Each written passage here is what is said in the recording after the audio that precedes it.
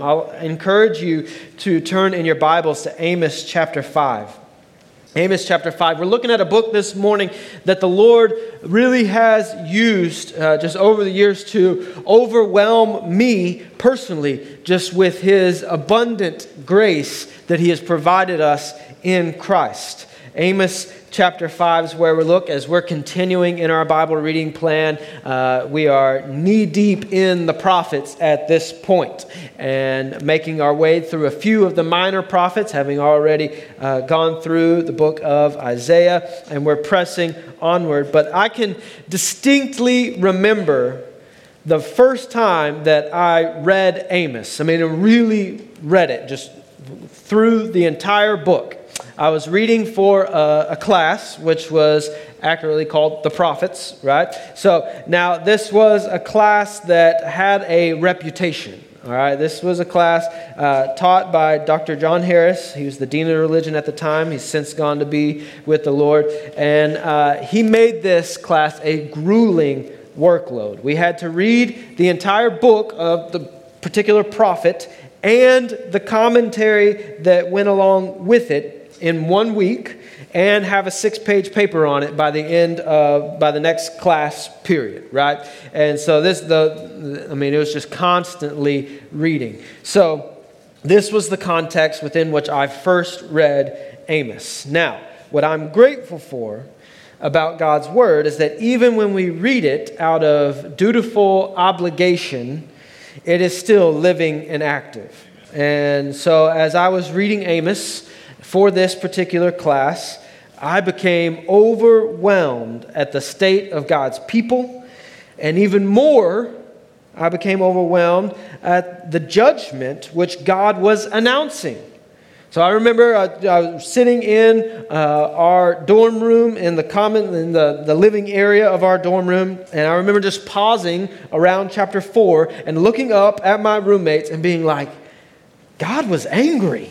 Right? And now, of course, they're all having to do the same thing under the same workload I am, right? And they're like, yeah, whatever. Just don't bother me, right? So now, here was my problem, right? And reading Amos and only seeing the judgment and anger of the Lord, which is what I was moved by. I was just really just kind of perplexed and just kind of overwhelmed at just how angry God was.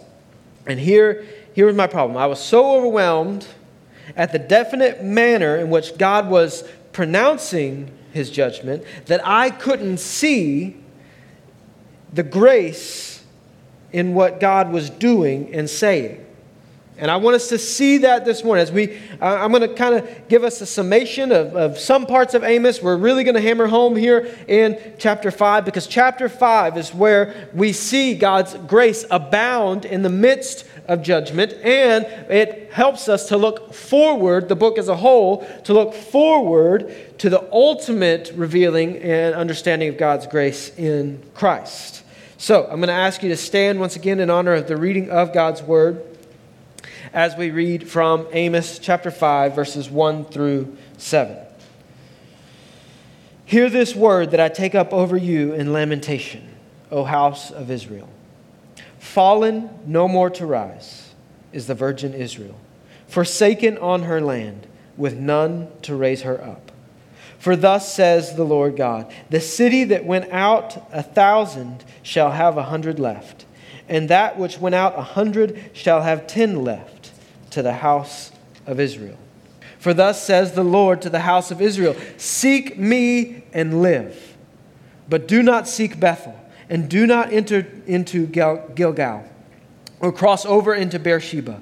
For Gilgal shall surely go into exile, and Bethel shall come to nothing. Seek the Lord and live, lest He break out like fire in the house of Joseph, and it devour with none to quench it for Bethel. O you who turn justice to wormwood, and cast down righteousness to the earth. This is the word of God. Let's pray, church. God, as we come before your word this morning, as we come before you, I pray, God, that as we read these harsh truths, that you would also help Help us to see how these harsh truths reveal your abounding, sustaining grace, which has been perfectly revealed and made known in Christ. God, help us to rest securely in Christ.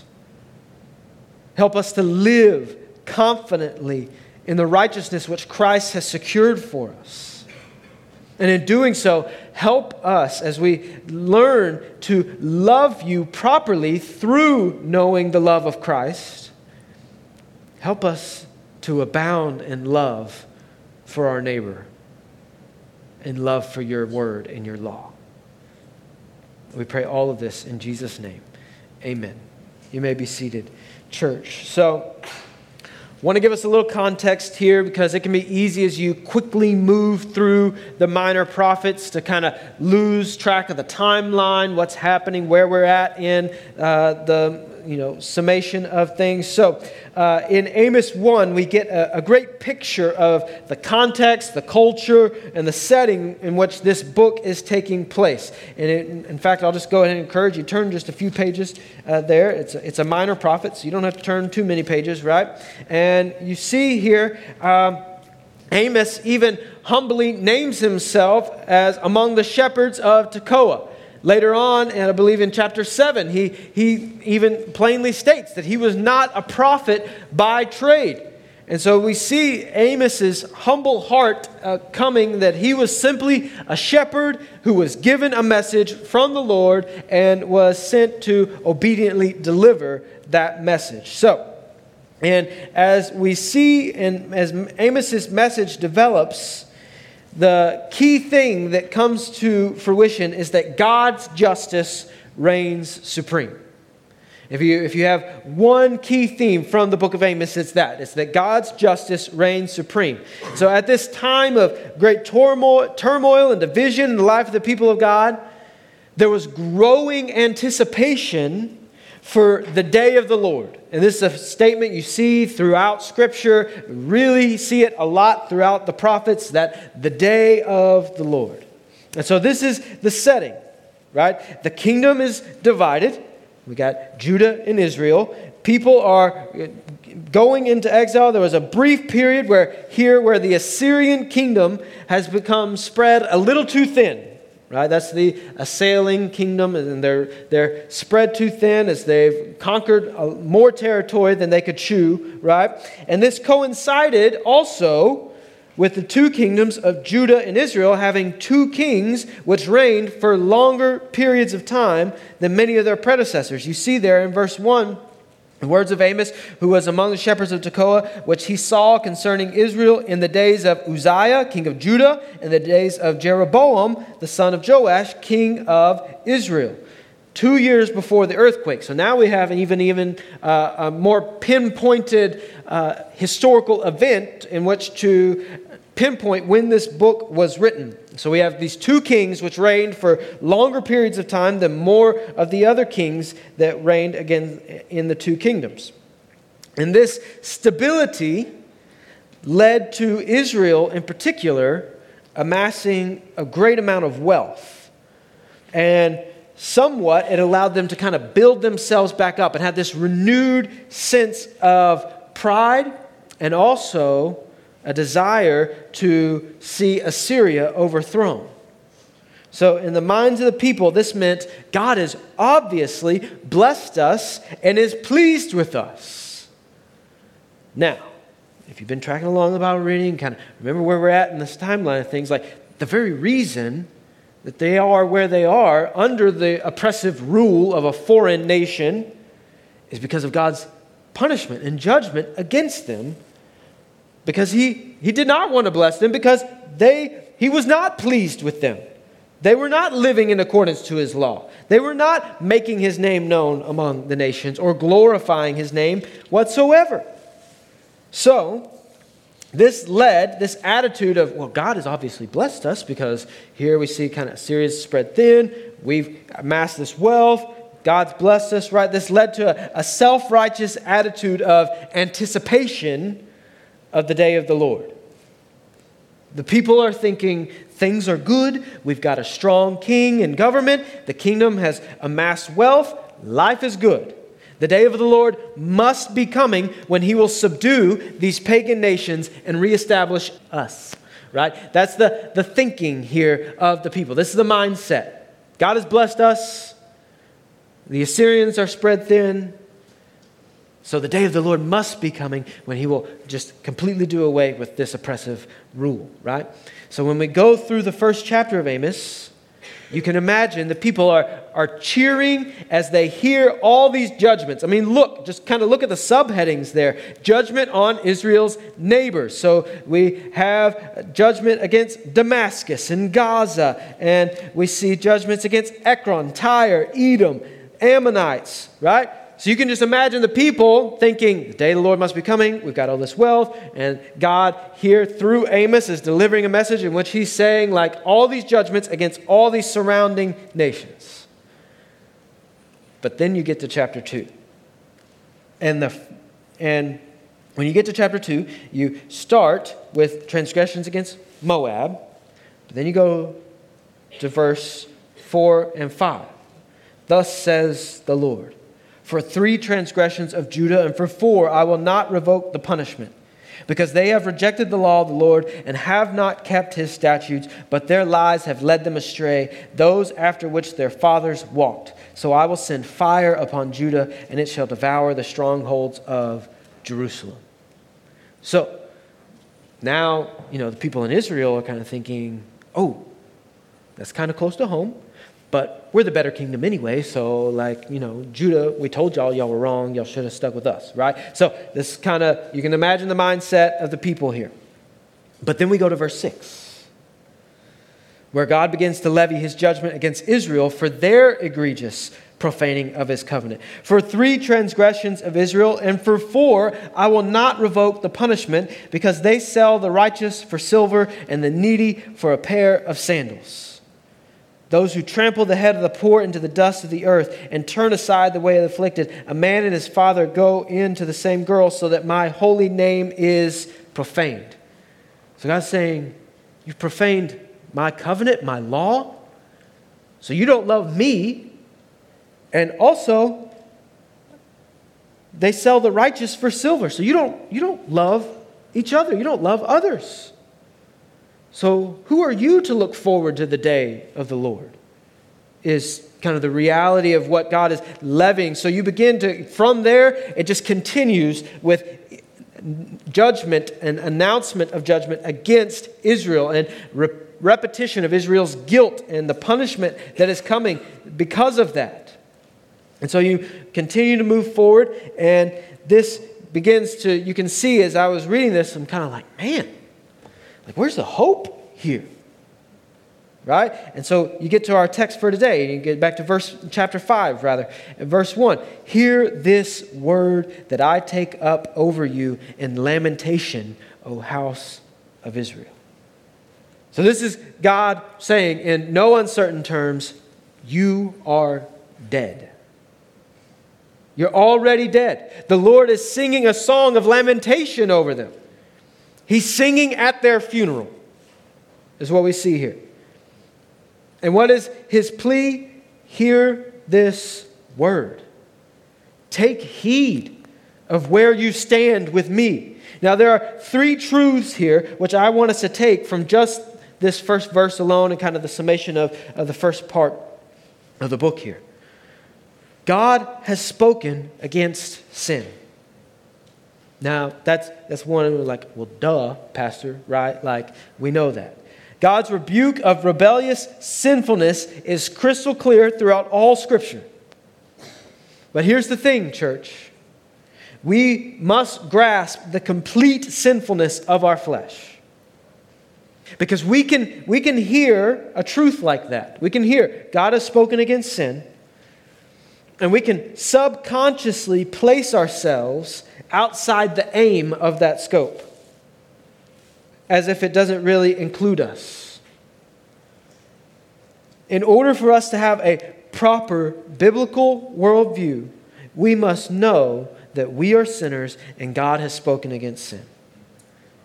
The only way we can glorify God is to love Him with all our heart, soul, mind, and strength, and obey His law and commands. But we can't do this on our own. We can't do this on our own. And that's what the people are having to come to harsh realities with. Like, God, time and again, has sent prophets, has sent leaders to lead them according to His word. He's given them His law that they may follow Him and worship Him and love Him and know Him. And then therefore, out of that love for Him and the love that He has for them, love others, that His name may be made known among the nations. But they can't do it on their own, and neither can we. That's why God laments over sin. Now consider that for a moment, would you, here in verse 1. Hear this word that I take up in lamentation over you. This idea of lament and lamentation carries with it this longing, this desire for things to not be the way that they are, this hurtfulness. The Almighty, all-powerful, sovereign God laments. And His lamentation is over that which we have done against Him. That is, profane His holy name and abuse His grace. Now, as we shall see, the context of this lamentation is not that of a God who is helplessly weeping in response to something happening which He is not in control of. As if there could even be such a circumstance, right? No, He's lamenting because of the necessary punishment of their sin. You see, now when we look at this, we have to ask ourselves, then therefore, we see like we can be overwhelmed. God is lamenting. That's tough. It's a hard thing to kind of wrestle with. But then we also have to ask ourselves, what would cause God to sing a funeral song of lament over His people? What has happened, or what is going to happen that has sealed their impending doom? Because as we're going to see, it's not just that, oh, you've sinned against me and I'm hurt. It's not the idea of the lament here.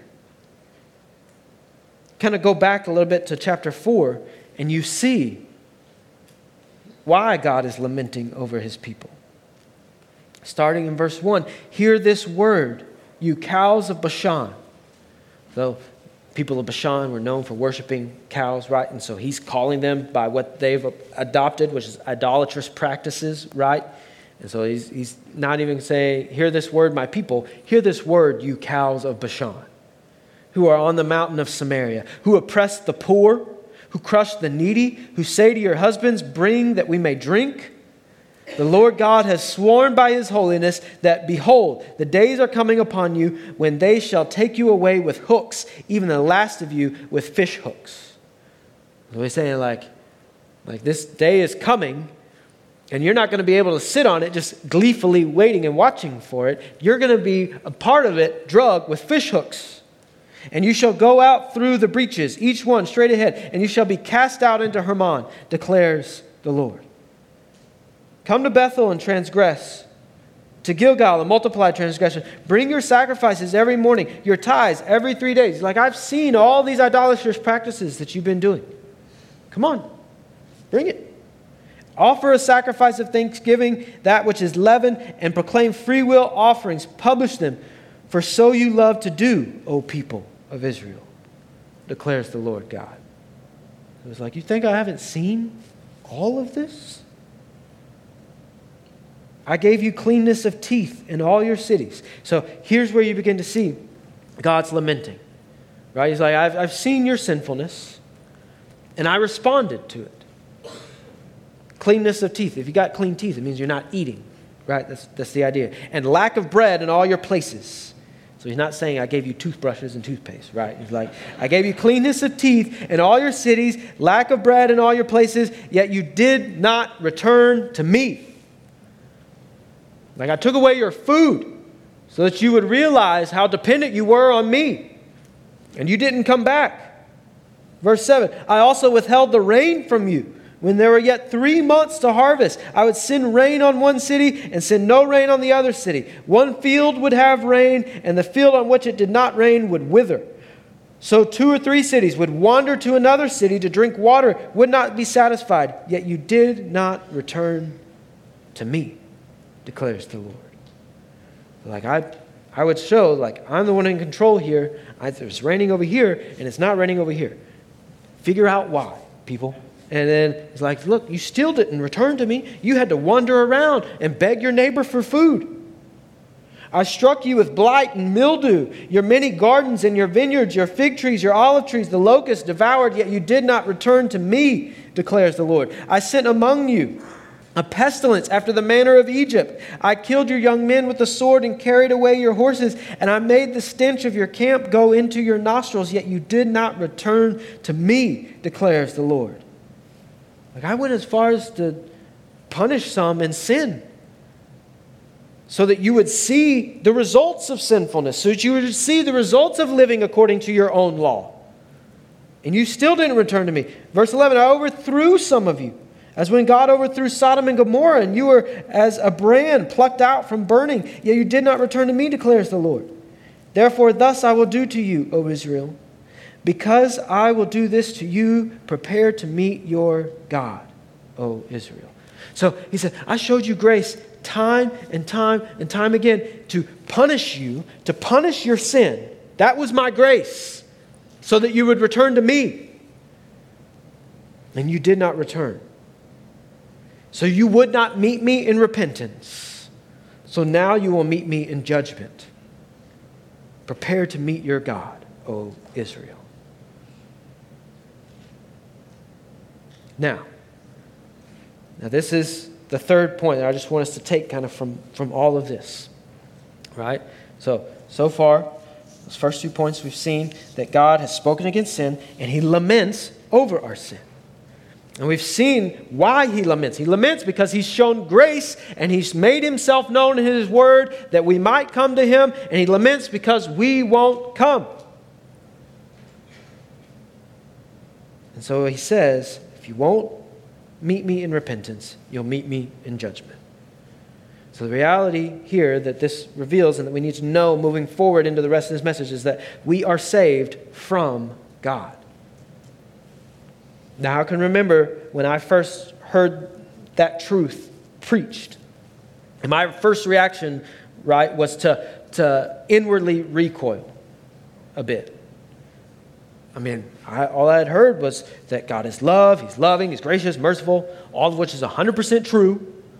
However, how does love sometimes have to express itself when the one whom you have set your love on engages in activity which goes directly against your love, goes against what is best for them, and they do so repeatedly?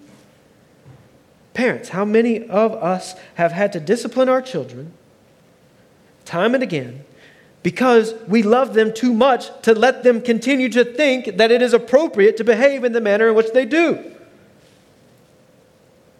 So not just here in Amos, but all throughout Scripture, it's abundantly clear that the main thing which afflicts us is our natural sinful condition. And God's just response against sin is judgment. God is the just judge of all the earth, and he will do what is just. Therefore, that which we are ultimately saved from is God's judgment against sin. Now, you might be saying to yourself, man, this is a really inspiring message, Pastor, right? Like, I'm feeling really hopeful here. All right, so we keep reading. Verse 2 of chapter 5. And we continue to see the dire condition that God is elaborating here. And he lets them know what this lamentation, this funeral song that he's singing, what does it sound like? Fallen no more to rise is the virgin Israel, forsaken on her land with none to raise her up. So they're fallen and there's no one there to pick her back up. It's like, I've picked you up time and again. I've shown you opportunity time and again to pick yourself up and to return to me in repentance. Verse 3, for thus says the Lord God, the city that went out 1,000 shall have 100 left. So I multiplied you greatly. I gave you prominence in the land that you might glorify my name among all the nations. The city that went out in 1,000, that glorification, that lifting up, that prompting up is not happening anymore. Shall have 100 left. And that which went out 100 shall have 10 left to the house of Israel. So they're already dead. They have walked the path of death by pursuing their own desires and living according to their own law. And so here's what I want us to see here, is to ignore God's word is to ignore the path of life. Because his word has revealed his grace time and again. If you walk this path, submit to me, your life looks like this. This is what I intended. If you walk your way, I'm going to continue to show you grace, and I'm going to say, no, get back over here. You don't want to be over there. Get back over here. And he said, you did not return. To ignore God's word is to ignore the path of life. God's law is the standard of good which we can't set nor achieve for ourselves. We make attempts, countless attempts, to set a standard of good for ourselves or for others or in our world, and it is all crumbles time and again. God's law is the enduring standard of good. The problem at the core of the prophets here is that the people who were given God's law have profaned it, rebelled against it continuously. So through his servants, the prophets, God is putting his people on trial while decisively pointing to the future hope of Christ. And there it is. That's where we continue to look. As we look and we think about the prophets and delivering this message, Peter enlightens our understanding in this way in 1 Peter chapter 1. Verse 10, we read this, concerning this salvation, the prophets who prophesied about the grace that was to be yours searched and inquired carefully, inquiring what person or time the Spirit of Christ in them was indicating when he predicted the sufferings of Christ and the subsequent glory. So Peter says, in looking back through the lens of the cross now, he says, look, the prophets tried to let us know. So it's not some opaque, hard to understand message. It's not that the Old Testament isn't satisfactory to point us to Christ. It's inquiring of what person or time the Spirit of Christ in them was indicating when he predicted the sufferings of Christ and subsequent glories. Verse 12 of 1 Peter 1. It was revealed to them that they were serving not themselves, but you in the things that have now been announced to you through those who preach the good news to you by the Holy Spirit sent from heaven, things into which angels long to look. And so Peter says, look, like God revealed to the gospel to the prophets that they might pronounce it and point the remnant forward in hope. And now Peter's saying, on this side of the cross, we get to see it and know it and feel it and have it tangible to us. And remember, how is it that Jesus summarizes the law? Love God and love others. So through Amos, God is saying, again, you don't love me, and nor do you love others that much either. But watch this. Watch how God's grace continues to abound. We pick back up in verse 4 of chapter 5.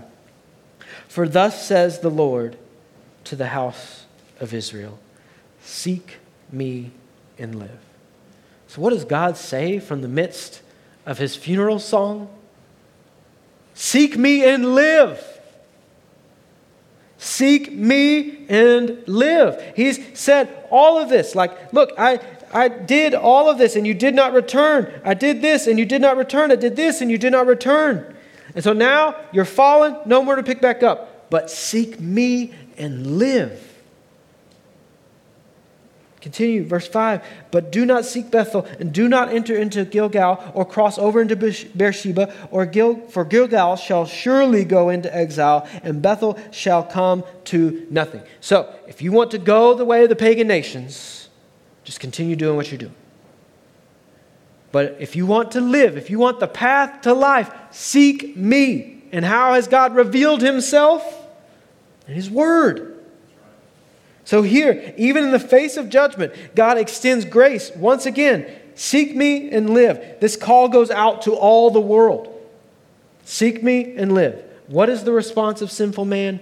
No. And so this brings us to a crucial question. Because the thing at work here is they profane God's law, God's word, and therefore profane God's name. What purpose does the law serve if we can't keep it? Our inability to keep the law points to the complete holiness of God, thus revealing the complete sinfulness of our hearts. So I'm reading this in college, right? And I'm like, man, where's the hope, God? You know what else our inability to keep the law reveals? Is our complete dependence on a Savior. So we've seen that we're saved from God. We're also saved by God. So God says to his people here, you can't love me. And you can't love my law. You continue reading if you jump down to verse 18 of chapter 5. He says it in very certain terms. Woe to you who desire the day of the Lord. Why would you have the day of the Lord? It is darkness and not light. As if a man fled from a lion and a bear met him. Or went into the house and leaned his hand against the wall and a serpent bit him. So he's saying, like, look, you're looking forward to the day of the Lord. This is what it looks like for you and where you stand now. It's like, look, you can run from the lion, but a bear is going to get you. Or you're going to go in the house and lean your hand against the wall and a serpent's going to bite you. Right? Is not the day of the Lord darkness and not light and gloom with no brightness in it? I despise your feasts and I take no delight in your solemn assemblies. So you continue to go through the motions as if you're offering up yourselves to me when all you're doing is exactly that, just going through the motions. So whether or not that day will be glorious or lamenting completely depends on where you stand with God. And the only way to stand righteous before Him is to be found in Christ, not having a righteousness of our own. So how do we get to this place? How do we get to where we can love God's law? How do we get to where we can love our neighbor? By having a heart that is fully surrendered to Him. We read this in 1 John chapter 4. In this, the love of God was made manifest among us, that God sent His only Son into the world so that we might live through Him. So how did God make His love known amongst us, and how did He show it tangibly? In Christ. Verse 10, in this is love, not that we have loved God, but that He loved us and sent His Son to be the propitiation for our sins. So in this is love. Not that we could do a certain amount of offerings and sacrifices and continuously go through the motions. In this is love. Not that we would go on this mission trip or make sure that we're in church this much or be there on Wednesdays as well and do all this and that and serve on this committee or whatnot. It's that in this is love. Not that we loved God, but that He loved us and sent His Son to be the payment for our sin. And now here's the kicker, because the problem here is that they don't love God and they can't love God. John also says this, because this is also overflowing into the fact that they aren't loving others. And that's God's law. It can be summarized, love God, love others. Beloved, this is verse 11 of 1 John 4, beloved, if God so loved us, we also ought to love one another. So the common denominator here between the prophets and the church. How do the prophets speak to the church? Through Christ. The prophets look forward to the hope of Christ's coming while living in the confidence of God's law. And where do we see that here? The church looks forward to Christ's second coming while living in the confidence of God's grace and Christ's fulfillment of the law. And so the problem is things were out of order amongst the people of God here. And what we can't do is this: transformation without regeneration saves no one. Do not attempt acts of mercy for the purpose of earning grace. And God's like, you're not even doing that to His people here. The message here for the church is to love Jesus wholeheartedly, and in that you can finally show a properly ordered love for your neighbor. So don't try to get it twisted, or you will find a song of lament being sung over you. The only way to come to Christ is to repent of sin, believe in Him, and then His righteousness becomes ours. Let's pray, church. God, as we come before you now, hearing the truth of your word, knowing that sacrifices offered up heartlessly, obligatorily, amount to nothing.